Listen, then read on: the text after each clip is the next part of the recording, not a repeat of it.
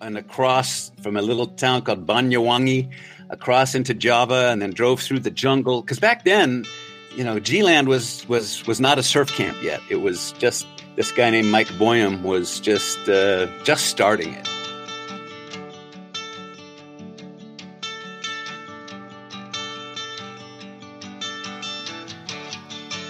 Hello and welcome to the UK Surf Show. We are your hosts, very excited hosts. I'm Pete. And I'm Leighton. On this episode, we speak to the one, the only, drumroll,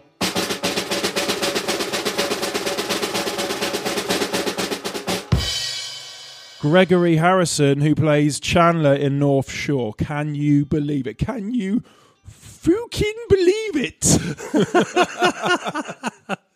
To say we were a little bit excited again, now we've spoken to Turtle, Nick Kane, as you call him. No.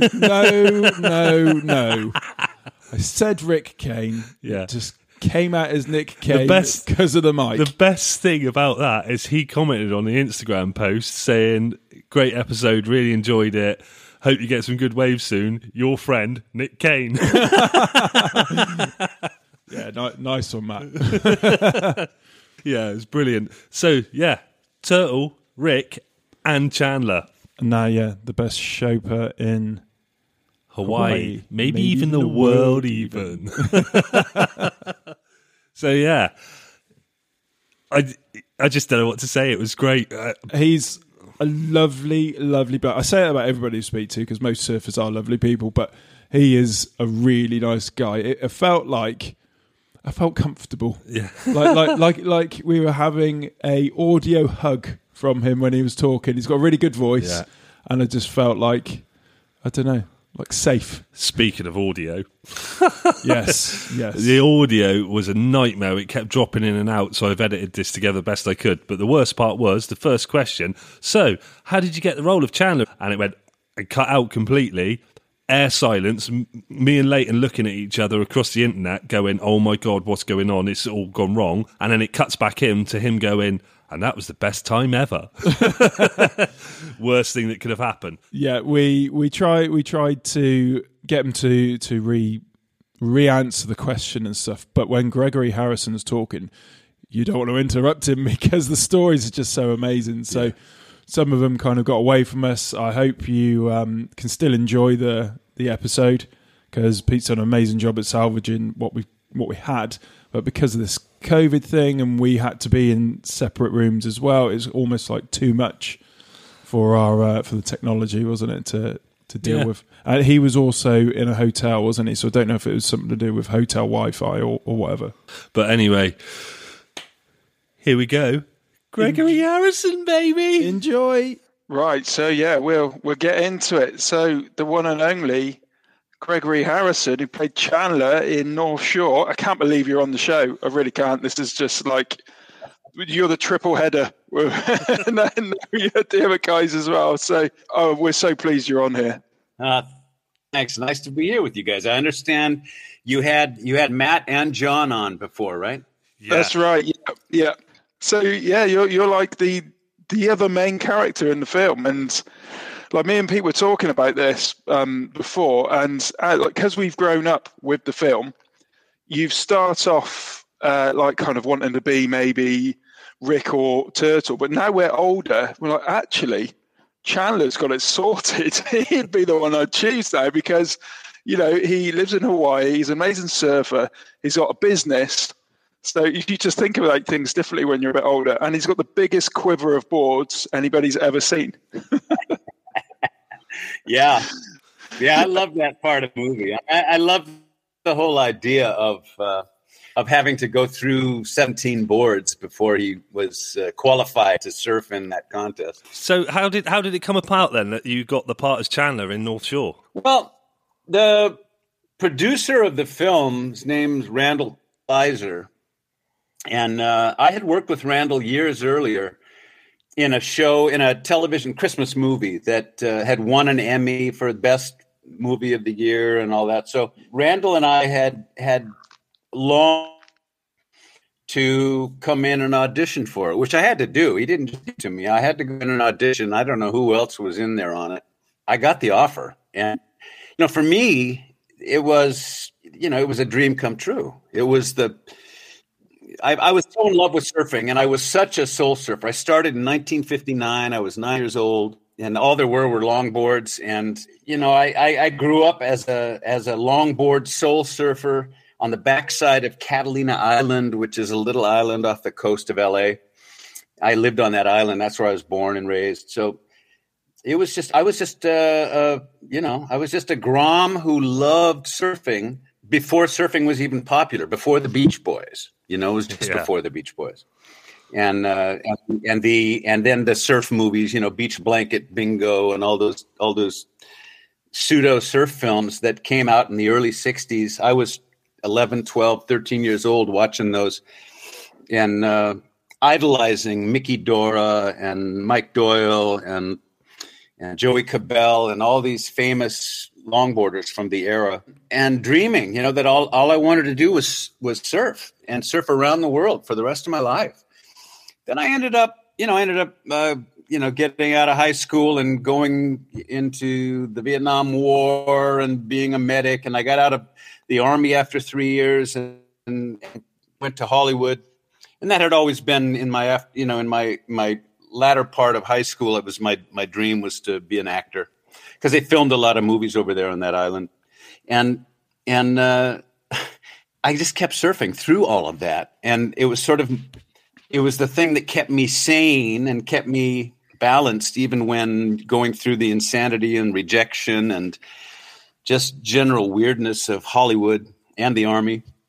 So for me to get this offer to do this movie and star in this iconic role that really kind of reflected who I was in the first place was a dream come true. And when they offered it to me, I immediately said yes. And it was by far the most satisfying and fun experience of my career. And I've done probably 700 or 800 hours of television and 40 or 50 movies. And this is by far the most fun I ever had on a set, the most true to myself role that I've ever played. And it's ended up, because the film became so iconic, even though it wasn't a huge hit in the beginning, that it's also been the most satisfying, sort of historically satisfying role, because so many generations now of surfers love the film. They love, the general feeling of the film. And my character specifically, has gotten me a lot of waves. And, everybody's moved out your way, have they? I mean, it's been amazing. It's been satisfying on just a multitude of levels. I could keep going on, but I'll let you ask any other question you want. So, did you actually get to try all of the boards that Chandler had? Like, was there like a day when they said, just have at it? It's all yours for the day. Have a go. No, I didn't. I could have. I mean, they were certainly there for me to use over the month and a half that we shot the film. But no, I used several of them, and I wasn't going to pull out the 50-pound redwood or koa board that we had, with no fin, and the one I'm telling him to stick his foot in the water. Yeah. And use that as a fin. No, I didn't use that board. But we did go to Makaha with a lot of those boards, and the footage that you see of the two of us surfing together, that was shot at Makaha. Yeah. And we used a lot of different boards that day. Yeah, so when we were speaking to Matt and even John, they were saying at the time of filming, the guys they were surfing with, they had pictures of these guys on their wall. Was that that may have been slightly different for you, being slightly older than they were at the time? Was that a different feeling, surfing with those guys, or were you still going into it knowing who all these people were and going, oh my God? I'd been several years into having a relatively successful acting career. So I was one of the few actual surfers in Hollywood at the time, and that had garnered me some acclaim and some opportunity with real surfers and with competitive surfers. So when we made North Shore, I'd already been best friend. Literally, my best friend in the world is Sean Thompson. and we had been friends for 6 or 7 years at that point, and surfed together all around the world. And Sean's brother Paul, I'd followed Sean around I'd surfed with him at Bell's when he was competing there, and I'd surfed on the North Shore with him when he was competing, and I surfed with him I was at his wedding in Durban, I think that was like the year after. He actually got married in Durban the year after North Shore, 1988. But no, we'd been friends for a long time, and I knew all the guys. I knew Rabbit and Mark Richards, and I knew all these. I knew the world champs, Tommy Carroll, and so I felt comfortable in that group. I met Aki on the film and didn't know him before that. Robbie Page, who's still a very dear friend. We met on that movie. And then there was some others who were there. The Ho brother, or Michael Ho, and his I think it's his nephew or cousin. They were both there. And then I've known I had already become friends with Mike Doyle and several of the guys who I had admired as a 9 and 10 and 11-year-old, and so I kind of felt comfortable in that milieu, and I understood the old style perspective on surfing without competition. I knew how to play Chandler, I knew what he was thinking, and I knew what he was loving about surfing that had nothing to do with competition. Yeah, so it was really easy for me to play that. It was really easy to relate to. I think that might be why the film, for the surfers that watch it, why they love it so much, because it is very genuine and innocent. And we were talking to Matt about this, and he said a lot of what was going on in the film kind of reflected who he was and in his life. And it sounds like that's the same for you as well. So maybe that's why why we do find it so special, because of that. It is very almost honest.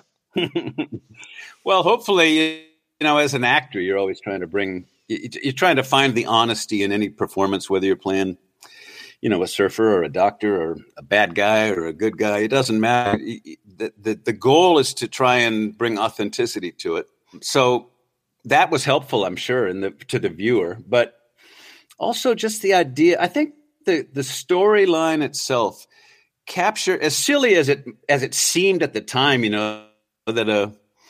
that some kid from a wave pool back then. I mean, who ever imagined that there would be a wave pool that would create a perfect wave? So some kid from a wave pool shows up in Hawaii and expects to be able to, compete with the world champions. That just was an absurd idea at the time. And that was the hardest part of it to take seriously, Now, I mean, I've been to Kelly's Wave, and I've talked to guys who have only ever surfed Kelly's Wave. There were guys involved in the building of that wave that took a couple of years to build who learned to surf on Kelly's Wave. Wow. Think about that. But that's the only experience. They've never been in an ocean, some of them. They just have surfed on Kelly's Wave. That's crazy to think nowadays, isn't it? Because you don't, as you know, being a surfer, it's not all about just standing on the board and riding the wave. There's so much that goes into paddle strength and reading the sea and all that kind of stuff. And even just reading the forecasts and stuff, it's almost like they've only got 10% of what it is to actually surf. Absolutely. And you mentioned all those other aspects of surfing, understanding how to read the ocean and how to find the right spot to be at the right time and how to paddle out, that 95% of the work is getting out there and continually having to get back out there. And then 5% of the work is actually surfing the wave. But then the things that you find enjoyable about surfing once you become hooked on it are eliminated at Kelly's Wave. But for me, the things that are enjoyable about surfing is the anticipation, that that, oh man, there's a swell coming. It's going to get here day after tomorrow. I can't wait to check it. You know, how you feel in the car as you're driving up and you get that first glimpse of whether there's a swell or not. What's the wind doing right now? Oh my God, it's offshore. Oh my God. You know, it's like that stoke is as addictive to me as whatever I'm doing on the actual wave once I've stood up. You know, it's all of it is the thing about surfing that is so incredible and addictive. You know, it's sitting with your friends, looking at a video afterwards that night, you know, around a campfire or in a living room, and you're watching somebody who was on the beach shooting a couple of the best waves of the day, and you're all hooting and hollering. It's the camaraderie and the social side of it, and the anticipatory side of it, and you know, and then the sort of spiritual side of it, you know, that of sitting of paddling out by yourself and sitting in a living, breathing space off of a coastline, staring at a horizon line and waiting and choosing which one of those things you're going to try and join, you know, by paddling to that spot and turning and you know, can I get to be a part of this? Can I dance on this piece of nature for a few seconds? I mean, all of that, you know, for me, I mean, I just love surfing, and I've always loved it. I've always been an addict to it, and here I am, 70 years old, and I'm as stoked, if not more, today than I was when I was 9. Yeah, so I was going to say, so you've been surfing now for 60 years of your life, you've been surfing. That's right. In all that time, have you got a favourite board which you can remember you've had across that time and you've gone, that's the board, that is the one board that's been the best out of all of them? Oh, wow. You know, I think I have to break it down into like decades. Yeah. The best board certain decade. I had like a 9.6 Oli when I was 13. That was my magic longboard, you know, and I loved that. But then when shortboards came in a few years later, that transition was very hard for me, but I made it. And in the 70s, when I got out of the Army and I was back in Hollywood and I was studying, struggling, you know, for a few years, and whenever it got too much, I'd get in my little beat up car and head down to Santa Monica or somewhere, Malibu, and get in the water and ride my shortboard. I had what was it? I think 1978. I had a Bill Barnfield that he made me in Hawaii. Oh, wow. That was about 7.3, 7.4. And it was a Hawaiian board. I mean, you know, it had some bulk in the front, so you'd get into waves early. It was made for Hawaiian waves, you know. But I loved the board. I got used to it. And so all through the 70s, that was my favorite board. And then in the 80s, I did this show called American Sportsman. And I was, you know, they would come to various celebrities. In 1981, I was starring like the #1 series. So they came to me and they said, "What do you want to hunt?" You know, and they had gone to John Wayne and all these other celebrities for a decade.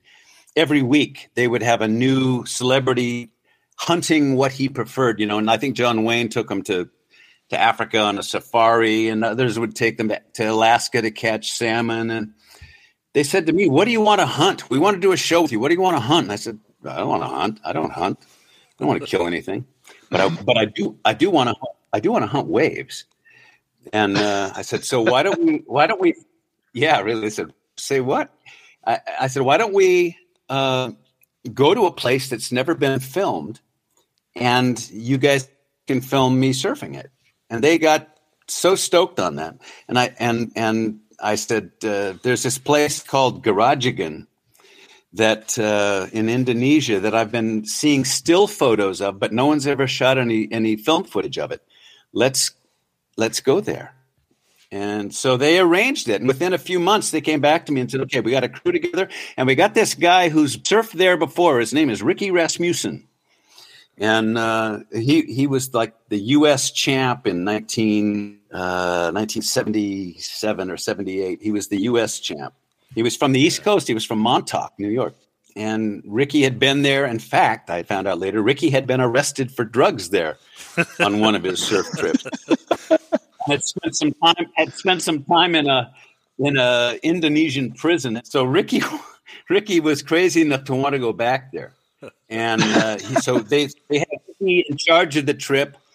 They got Linda DeVoli, who was third in the world in the women's division at the time, and she was also from New Jersey. And Ricky and a longboarder who was also from Montauk. And they said, now we're going to bring a camera crew of about 6 camera people and we're going to go to this place, to G-Land, and we're going to film you there. And I couldn't believe it. And it was, at the time, in 1980, it was like a $200,000 surf trip that they were paying for. Yeah. Best job ever. So we spent about 3 weeks. I think we flew they all met me in Los Angeles as soon as my series shut down for hiatus. And we got on a plane to Hawaii. We stayed in Hawaii for 3 days and surfed there just to get warmed up, because I was working 14 hours a day, 5 days a week. So I hadn't surfed much in the last 9 months, and sort of got my legs back under me.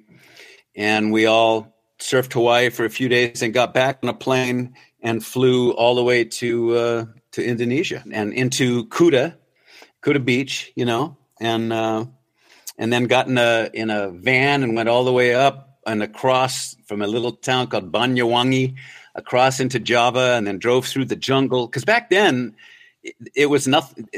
G-Land was not a surf camp yet. It was just this guy named Mike Boyum was just starting it, and so we had to go through all this rigmarole to get to the beach, to get in a boat, to then go down the coast of Java for about 30 or 40 miles to get to G-Land, and then somehow get in through the surf and beach the boat and set up camp. Is G-Land as good as John says? Because I know it's his favorite place to surf in the world. Yes, it's every bit as good as John, who knows it well, would say.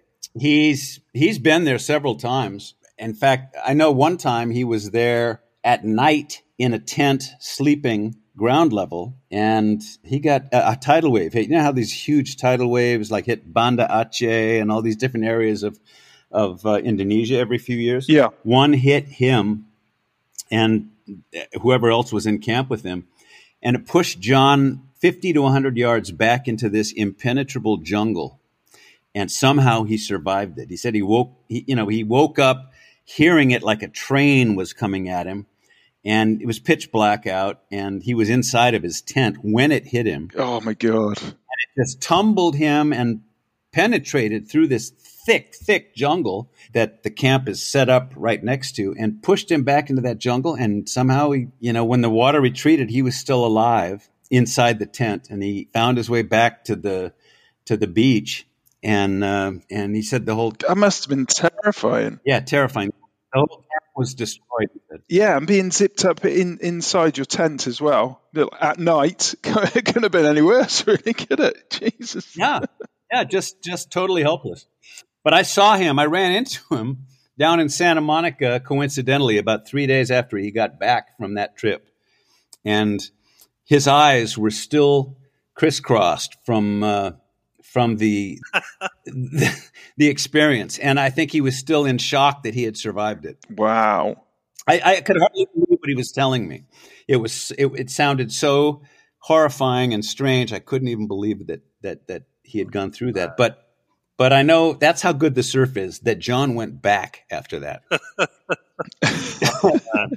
Anyway, my whole point about talking about G-Land was based on, you were asking about surfboards. Well, that was in 1980, and Ricky had made me these 3 boards. I broke 2 of them there, and I kept one, which I still have.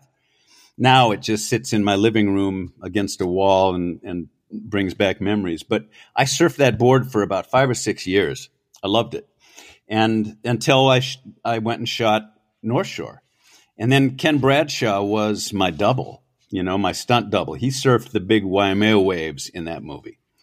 And Kenny made me 3 or 4 boards for that, which I still have all of. And I surfed those boards for the next 10 years. He made me like a 6'6", a 6'10", a 7'2", 6. Did he help you with how to play a shaper then? A little bit, but I had already done some research, and I also, I knew Barnfield, who was really big and on the North Shore at that time. Still is, actually. And I'd been in the room with Bill and several others. I understood shaping enough to know what an artistic endeavor it was, and I understand artists. As an actor, as an artist as a film artist or a theater artist, there's an artistic mentality that is kind of uncompromising, and that's true of anything from poets to artists to people who make furniture. There's a kind of uncompromising integrity about that, and that's Chandler. So I didn't worry too much. I knew that in the editing room, if I've got dust all over me, and I'm feeling the rails of a surfboard in my shed, I'm going to look like a shaper. Shaping is now, now very few people actually do shaping anymore. It's mostly, you shape one blank that you love, and then a computer copies it and they pop them out in Singapore or wherever. But shaping is just an artistic endeavor, and it was I kind of understood how to play that. Although I have to say that shapers all around the world have sort of accepted me as an honorary member. Every year we have this thing called Sacred Craft here and now it's called the Boardroom. It used to be called Sacred Craft, and it's a gathering of shapers from all over the world. And I'm invited every year, and it's very flattering and really fun to be there with all these people. When I couldn't actually shape a surfboard from beginning to end to save my life. But we do understand, but they do approve of the image that I projected of what they are like. So they've accepted me as kind of an honorary member. Amazing. So I was going to ask on something you said before during that long periods of filming and then trying to get back into surfing. Is that a difficult thing you find where you have months where you're working extreme hours and then you get to go back to surfing? Does it take each time a little bit of time to get back into it, or is it something you every time you come back you just straight back on it? It takes time, but not much. I mean, it's sort of like riding a bike. The first day back, first 2 days back, it's not the riding of the surfboard. It's the muscle groups that you haven't used to punch through waves for a few months that need to rebuild and refresh. Your stamina may not be the same. And so I go off but the good thing about being an actor, like my life, it has been that, I work hard and intense periods of time for a month or two shooting this or shooting that, but then I'm off for a month or two. And I have taken surf trips all over the world, and I do nothing but surf for weeks. Sometimes weeks. So if you want to become an actor, yeah, I'm telling you, it's a great way to live if you're a surfer. You can make your money in a chunk and then go spend it in a long chunk. You don't have to be a weekend surfer or a before work surfer. You're intensely doing what you do for a living, and then you're intensely surfing for longer periods of time. So when you're traveling around the world and surfing, do people come up to you on the beach? I know Matt and John have both had this, that people come up to them. Does it happen to you as well? Yeah, it happens all the time. But I'll give you an example. 10 years ago, about 9 years ago now, I guess. It was 10. It's actually 10 because it was just the 10th anniversary of Fukushima. The year that Fukushima happened in Japan, I went with a couple of buddies, and we joined a large group that in Indo to surf the Metawais on a boat for 10 days. And so it's 37 hours of travel to get from Los Angeles to Tokyo to Singapore to Jakarta to the coast these are all airplanes to the coast of Indonesia and then out to the islands in the boat, which took another 8 hours. So it's 37 hours total to get to the surf spot. We're finally in the boat. We're chugging along. The sun has just come up. We see this. The first wave they take us to was this place called Burger World. And we're so stoked and ready. I mean, we're just airplaned out. So we just want to get in the water. We jump off. 2 or 3 of us jump off onto our boards and we paddle like maniacs out to the peak, which is a couple of 100 yards away. The boat's anchored. And there's 3 or 4 guys on it out on the peak. I'm paddling up to these guys, and they were, of course, as anywhere else, they're going, "Oh no, another boat just arrived. Oh no, there's more guys coming." and as I paddle up to them, the guy I'm closest to looks at me. His eyes got huge, and he went, "Whoa, Chandler, dude!" I'm on the other side of the planet, and the first person I meet sees me as Chandler. and he said, "Say, go ahead, go shred, and you can have any wave you want, man." Oh, wow. That's a really nice feeling, though, about, being accepted by all these surfers like that. You're kind of loved by everybody in the surfing world. Well, at least by enough that occasionally, I have gotten waves, and I even got them on the other side of the planet. In fact, Matt and I were on a trip once after North Shore. We went down to Costa Rica and we surfed the Pacific side and the Caribbean side of Costa Rica in one day. And we were doing it we had a guy who wanted to shoot this video of us doing it, so we did. And then we went on these river rafting trips on the rainforest rivers. The Reventazón River, I think it's called. And there was this huge storm, and we had to come off the river in the middle of nowhere in the rainforest and hike our way up to these train tracks. And we're stuck there for like 10 hours waiting for a train that had derailed. And there's 16 kinds of deadly snakes all around us. And, we're freaked. There's the 2 guides that we had and maybe half a dozen people with cameras and stuff. And we're sitting there waiting for hours and hours until it got pitch dark. And finally, this old rickety train starts coming down the tracks towards us. And we're going, "Oh, yay, we're saved." We get on this train with nothing but flashlights. We make it stop and we jump on. It's filled with like farm workers and stuff from the mountains of Costa Rica. And we're standing in the middle of the aisles while the train has to go another hour or 2 to get out of the rainforest and to the closest little town. And while we're standing there, apparently one of our flashlights had crossed my face. And, I was playing a character named Gonzo Gates on Trapper John MD. That was the big series of the time. And I think down there it was called Hombres de Blanco, Men in White. And Matt remembers, and we have referred to it many times, that as the train, which was sort of rhythmic, going zoomka, zoomka, zoomka, zoomka, so we could hear the wheels going over the tracks.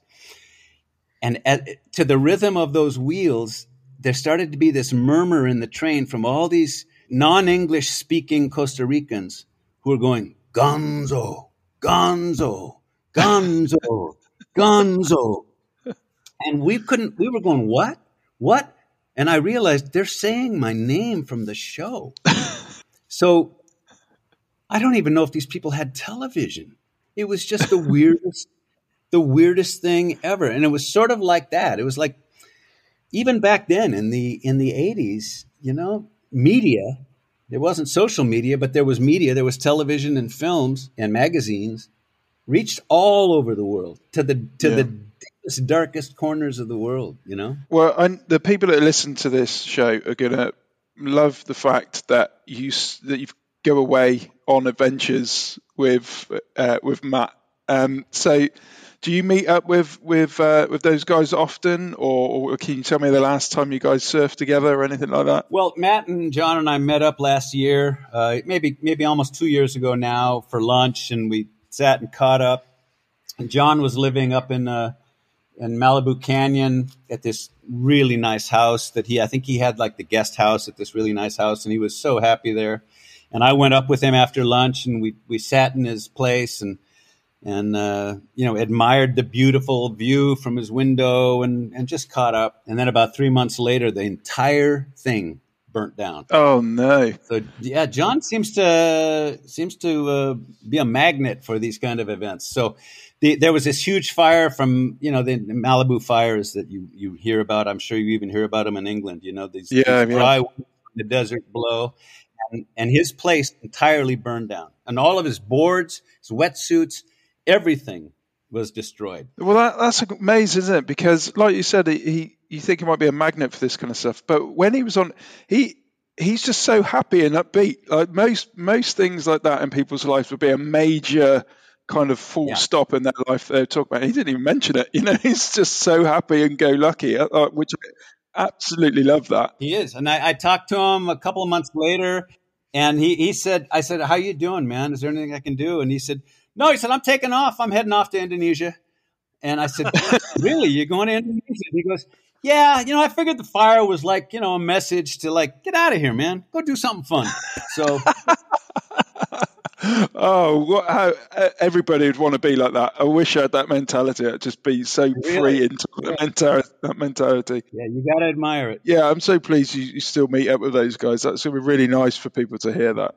Is there anything else like you've worked on where you've had that kind of connection with people before, or when you were working on North Shore, did you ever think that you would be lifelong friends with these guys? You don't really. I mean, you're in the moment, and you never know. I mean, Hollywood and show business is a series of circles that occasionally intersect, and so people other actors are in the world. You know that they're keeping busy, but you don't necessarily see them usually for long periods of time. But then at some point,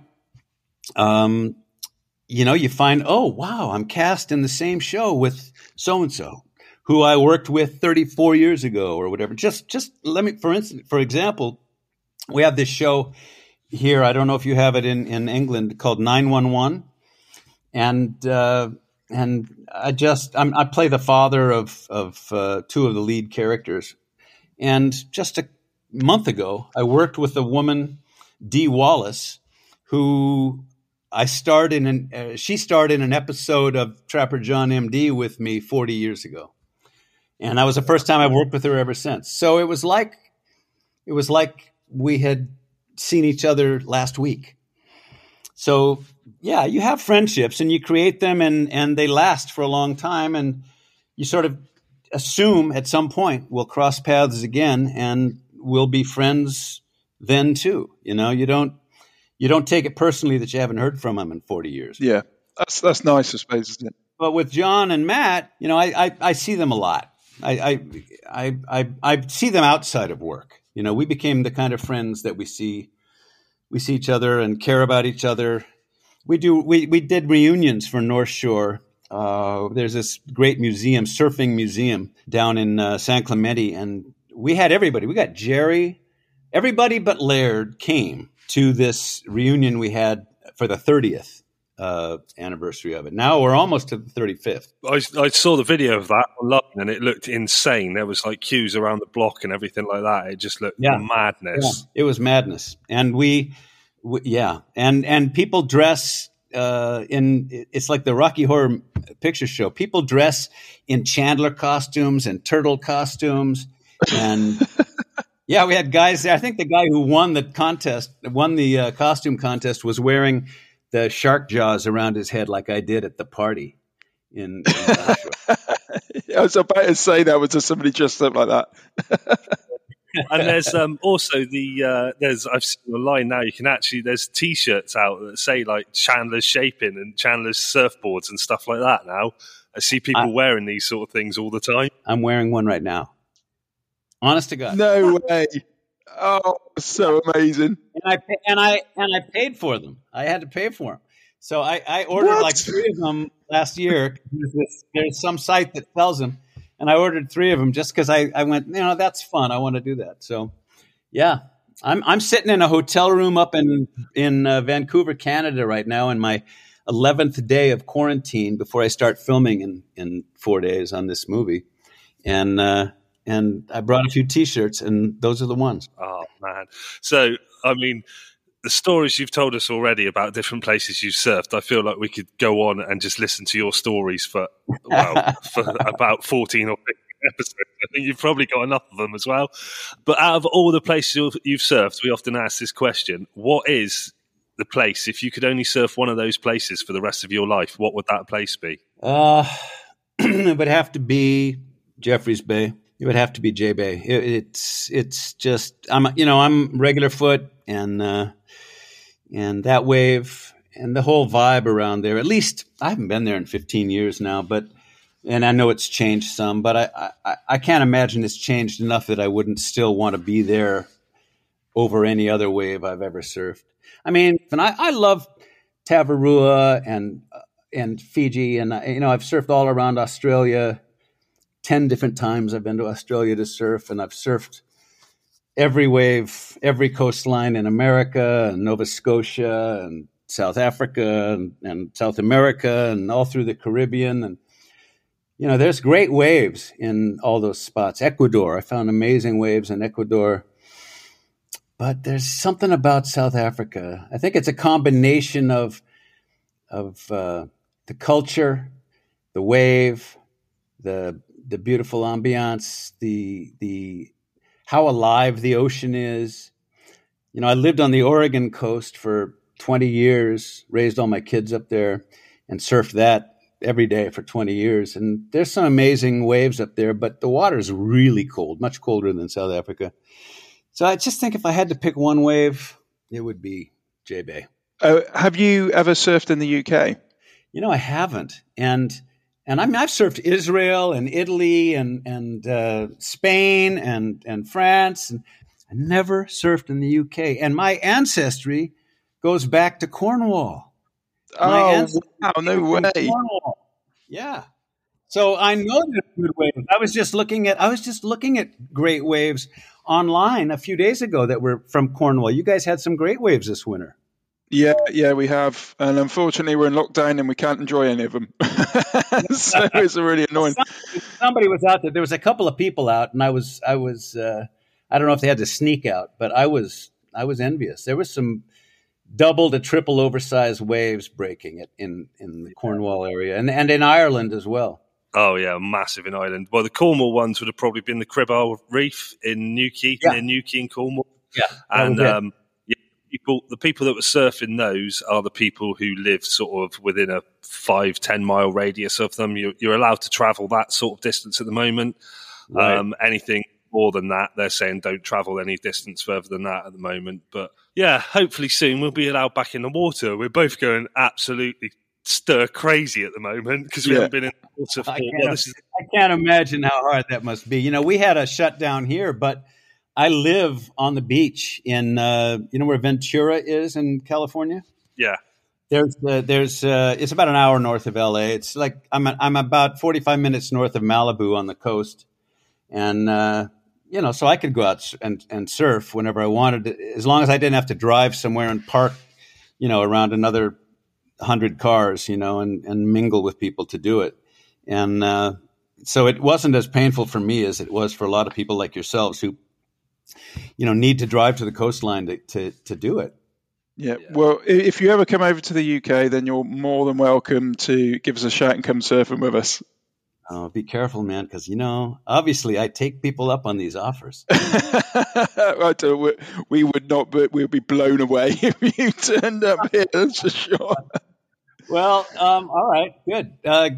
I'll take your phone numbers and I'll make that happen. I can make that happen.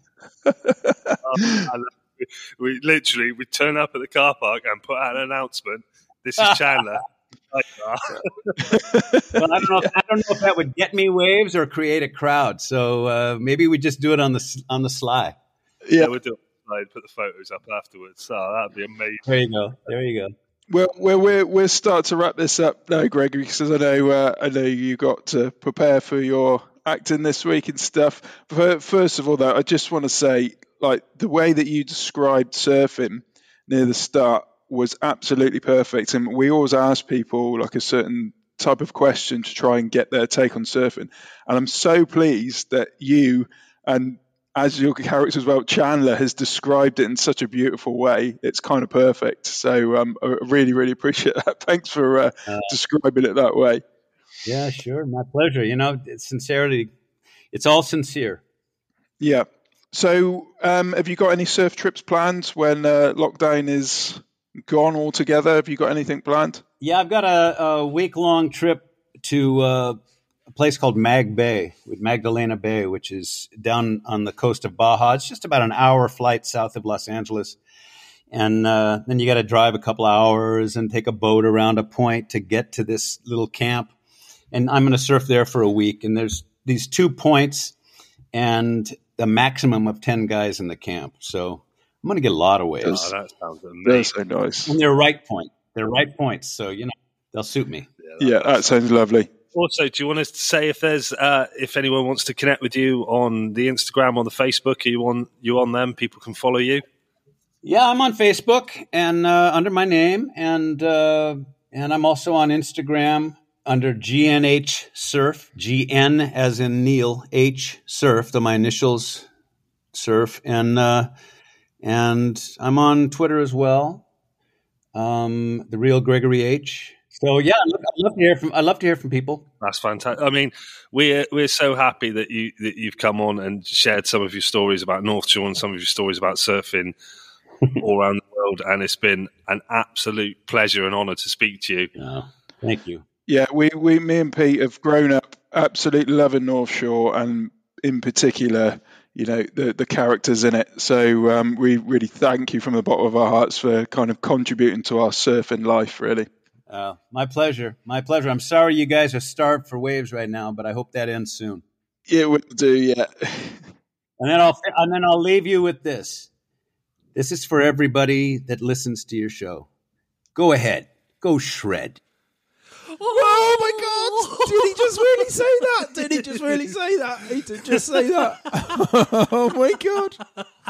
I'm so happy. Amazing. I can't believe he just said that. You didn't even say thank you to him either. Oh yeah, thanks Gregory. I'm sorry, we're so excited. We forgot so much stuff. Yeah, you forgot to mention the discount codes at the start of this podcast. We'll do that at the end. That was just bloody brilliant. I can't believe he took the time out to speak to us. Like I looked at his IMDb just as I always do, just to check up on people. Yeah. And I was like, Jesus Christ, he's been in loads of stuff. Yeah, and now he's in one of the biggest shows in America still. So General Hospital in America is kind of a major show, and he's a doctor in it. He's and he, like you said, it took time out to speak to us. And to speak to us? Why? yeah. Well, I absolutely love that all three of those guys. So Turtle, Go on, say Nick. No, I'm mixing them up as in like getting their real names and their character names mixed up. So John Philbin, Matt Adler, and Gregory Harrison. Yeah, are all friends still, and they all sound like they're really good friends. And they put photos up of them all together as well and stuff like that on Instagram. Isn't that just the best possible outcome from that film? That those guys are still friends. Yeah. Best possible outcome for us. I just love that thought that they go away together and they meet up, and it's just great. It's so good. Yeah, absolutely brilliant. And like some of the stories that he was telling in that, like places he surfed, and that stories that he told us, like that John didn't tell us, when he nearly got washed away by a tidal wave. Yeah, nearly died. Yeah. And it's just, I forgot that one. Yeah, stuff like that. And then imagine with his ties to the UK, imagine he came to UK and we went out surfing with Chandler. Well, I could just die a happy man right there. Yeah. That'd be fine. Yeah. You'll get, this is the last ever podcast. That's so strange when he said he's got links to Cornwall. Yeah. So all the UK surfers that love that film and all that. That's a nice thought as well, that Gregory has links to this country. And he might come over and surf with us. Yeah, well... Because he said, I hold you to that. Yeah. Please don't hold us to that. We're crap. We're going to hold him to it. Yeah. Yeah, that was absolutely fantastic. So the codes I forgot to say at the beginning, don't forget to head over to North Core and use the code SS Podcast, and that will get you 15% off anything you order. Oh, where do we go from here? I'll tell you where we go from here. More awesome guests on the UK Surf Show. Yeah, you're probably right, actually. Yeah. I've seen who we've got lined up. Yeah, we've got some good ones, haven't we? We have got some good ones, yeah. We've got some good ones. And to leave you with this one more time. Go ahead. Go shred.